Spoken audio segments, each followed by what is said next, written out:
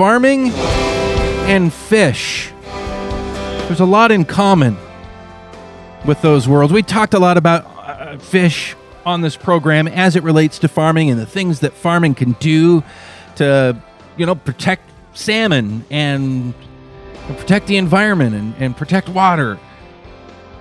The two worlds are actually quite similar, though, between farming and fishing. And great discussion a couple of nights ago at the Alaska Ferry Terminal. Heard it live here on KGMI, as a matter of fact. It was put on by Common Threads and sponsors, the fishing forum. We talked about it here a while back. We had a farming forum with those folks. So big thanks to them for sponsoring these kinds of conversations in the community. Farming and the future of farming is really important to the future of this community overall. So is the future of fishing.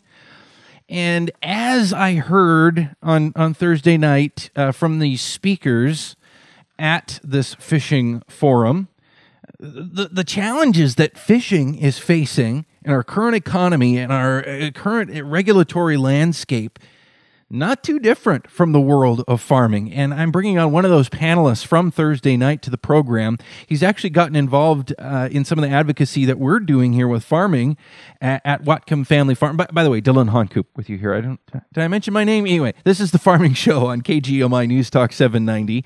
I am Dylan Honkoop, and panelist Paul Burrell from the other night at the Fishing Forum joins us. He is the co-owner and founder of Sound Pacific Seafoods. Welcome to the program, Paul.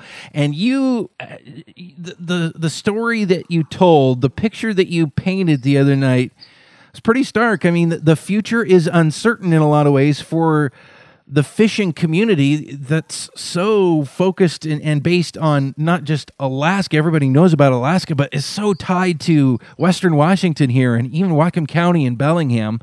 Thanks for speaking out about this. So talk about what's going on with fishing. What are the pressures you guys are facing?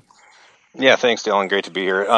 There's lots of industry pressures. I mean, they're the same as farming. We have, unreliable markets, weather issues, high cost of equipment, energy. Being fuel for our boats is a lot of money, and some of the international, the trade is a little different. Sometimes our markets are a little more volatile, and when you have a strong dollar, sometimes that creates hardship for us, where I don't necessarily like to see the rest of the United States struggle, but when the dollar is weaker, we tend to do a little better. But on the other hand, I'd rather see everybody have a pretty good platform. Well, that's the nature of producing something that's exported and sold on a global market, right? That's correct. And it is an active global market for sure. And really, we are in the same world because farmers are about producing food from the natural resources that exist, mostly the dirt and animals. You guys are about producing food from the sea and animals. So talk about, how do you approach some of these concerns that you guys have? You say there's a lot similar.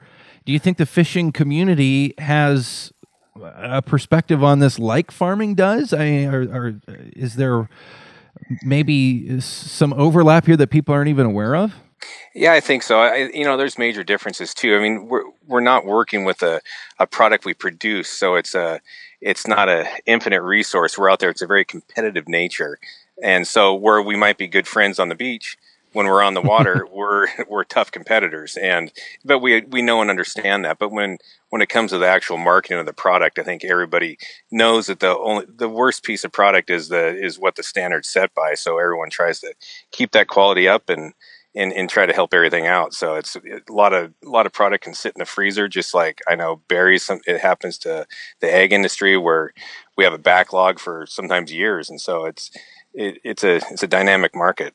Paul Burrell with Sound Pacific Seafoods on the program with us here on the Farming Show, and talking with Paul recently, he said, what we do is similar to what you guys do. We're about producing food. Like you're pointing out, in some ways it works differently, and I think everybody is aware of generally how fishing and farming work from a basic standpoint, but a lot of people don't know about And that's the same situation we are having in farming. A lot of people don't know the specific challenges to producing that food. And I think the same goes with fishing. People are familiar with, they cast a line in the water and pull a fish out. They don't understand how modern commercial fishing works, yet that is where that food that they purchase at the store comes from, right? You see this breakdown in understanding with the consumer?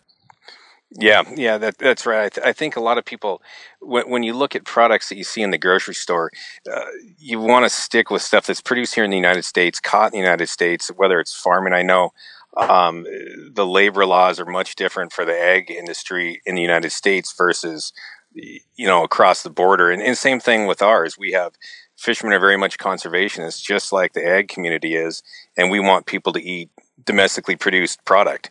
A lot of our seafood product that we see coming in the United States is from overseas, and it's mainly because of the cheaper cost of labor. And I think the ag industry kind of suffers from that right now as well. I thought it was interesting on Thursday night. You said something about, what you're out there catching, the food that you're producing via what you do is to feed the world. Correct. We're taking a public resource and that was an interesting part about it too, because I thought, well, is that the same as farming? Farming, in some ways, it's not as public of a resource, and like you said, it's not like you guys plant the fish, seed the fish, grow the fish, and then catch them. You're out there catching something that's part of a larger natural process, which may be a bit different than farming, but at the same time, it's producing food from the land, producing food from the sea. When you do that, and you face the challenges that you do, and you think about the future, what's the biggest threat? What's going to keep you from being able to continue doing that? Because I think a lot of people just expect there will always be fish at the grocery store, and it'll be fish that I can afford. And I think there's always going to be fish. It's how it's produced, where it's produced is the big thing. We're faced with a lot of issues like ag is faced with too, with groups that like to place lawsuits on us, and that can really change the landscape for us if we're faced with these groups that are doing that, and it could cause a closure of our fisheries, and we're just shut down, and there's no way for us to make money. So I think paying attention to what type of fish you're buying, make sure it is sustainably sourced. I think the U.S. is pretty conscientious about that, and we're doing a good job there. But nonetheless, we're faced with a lot of different tasks, things we have to overcome. Some of the whale issues we have. There's a lot of conversation around that too, that I think people need to know, whether it's from orca whales, killer whales, or grays or humpbacks, and the populations that are out there, and actually what they truly feed on, and where that food source is gone, and is it still there? And I think there's a lot of fallacies, but there's some truth to it. You said some interesting things the other night about whales, and I think everybody knows, well, the orcas are struggling, but that's not the story for all whales. And in fact, some whales are doing quite well, and maybe even better than they should be. Maybe blasphemy to some people to say that, but that affects what you guys are doing. Correct, and there's some great resources out there to see this. I'm also part of a whale entanglement task force, and it's mainly a coastal organization, but we deal with these, and we get to hear all these statistics of the types of whales. Like gray whales are actually above ocean's carrying capacity, which doesn't mean we're okay with taking those. It just means the stock is healthy. And there's multiple stocks within the humpback population where you have breeding stocks and feeding stocks, and there is one Central American breeding stock that does tend to park itself off the mid-California coast that's of concern, but luckily that the humpback whales are growing at roughly 5% per year in population, which is strong. Now, more locally with the killer whales, that is more of an issue because they talk about the food source, but there's a great group of guys trying to put something together, and it was talked about Thursday night too, with the salmon nursery basically that's being created, and being that the killer whales or orca whales prefer, in the J pod at least, the local pod likes to eat king salmon. Some of these nurseries produce pink and chum, which happen to be king salmon's favorite food, actually 57% of their food source. So if we can get programs like this around, I think it can help fix some of the other problems that surround the killer whale population. I think the average person doesn't even think about that. That salmon eat other salmon at different parts of their life cycle, and that's part of the food chain. And producing more of these fish, no matter which way we produce them, is providing more food in that overall food chain, is basically what you're saying here. And talk about this idea. I know Doug Thomas is kind of an expert on it locally. This idea of more of a hatchery system similar to some of the stuff that goes on in Alaska for providing more of these fish that can augment, if you will, the food chain that's out there. No, it's exactly right. It's a great program. It's proven up in Alaska. There's been a void in the high seas pastures of these salmon because, a lot of humans have an impact, and how do we mitigate that impact? And, the rivers aren't necessarily able to meet their floodplains anymore. And so those salmon can't necessarily and don't always get the proper nutrients up there too. There's ways to take these salmon that can be produced, and it's the real thing.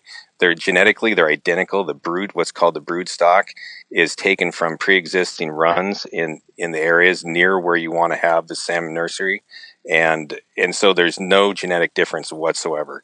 Biologists say they can't even tell the difference when they do otolith samples. So it's a great program, and I think it can fix a lot of different things. And catch sharing and co-management with the tribes, it's great for their tribal fishermen. I know there's getting to be some support behind there. There's still a little bit of question going on as to whether it's the best thing, but I think we can overcome some of the difficulties that Alaska had just due to the fact that they've already perfected it and they're willing to share that information with us. And so what we're talking about is potentially a hatchery to raise these kind of fish on the waterfront in Bellingham, so to speak. Again, we need to have Doug on the show one of these soon days to talk more of the specifics, but that's the general idea, right? That's correct. You bring those salmon in, it's good for the fishermen. It's good being a state or tribal fisherman. We can possibly increase the salmon population to help that J-pod out. Because one fish feeds another. You roughly get 3 to 4% return on the smolt, the out smolting that you have with what the hatchery would produce, and that becomes a food source. So you essentially have 96% that's being turned into food, and it's crucial to the environment to have that. Paul Burrell is with us, Sound Pacific Seafoods co-owner and founder. Dylan Honkoop with you here on the Farming Show on KGMI and SaveFamilyFarming.org as well. Paul, you talked about labor being an issue recently at this forum that we're talking about. And when you talked about labor, you got a little bit cultural, to be honest, and voiced some concerns about our current culture. This is right in line with the same concerns that the farming community has. Explain what you were saying. I thought you really portrayed that well, what the crisis is right now as far as being able to get some of these jobs done. Yeah, I think we're, a lot of the young guys that we look at that come into this industry are just, they have a lot of inadequacies, and I don't think it's necessarily created at home, but when they're at school, I really think it's a fault of the educational system right now. And I know that's kind of a tough thing for some to hear, but I have kids that are young myself in schools, and I see it happening. It's not hypothetical to me. It's right up front and personal. And I have a son and I have a daughter both, so I come from both sides. I see both sides. I want a strong daughter nonetheless, but my son I also need him to be a boy and become a man one day. And we need these men in our workforce. It's each gender has specific traits. I think that they're better. They're more inclined to gravitate towards certain things, and we need to celebrate that. And we can't tell one gender that's they need to settle down, or don't do that because it might scare somebody else. So I think we really need to. But bottom line is, you guys in the fishing world are having a hard time finding enough people to go out there and make it happen. Absolutely, it's been a tough thing lately. And it's not just myself. We have an excellent operation, my family, and it's myself and my wife, but it's also a lot of the other boats where all the captains, we all talk and try to help each other out. But in the pool of guys is just decreasing rapidly, really rapidly lately.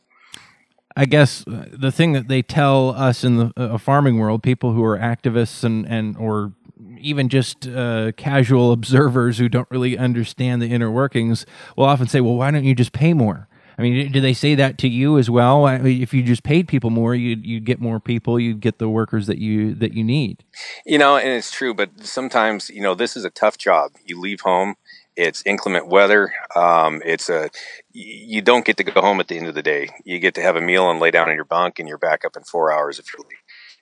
So it takes the right type of person too, and you keep on. If you steal somebody else's employee, your friend on the other boat might not be happy about that, and ultimately there's just no one there. It doesn't matter how much you pay. There's no one there to take the position.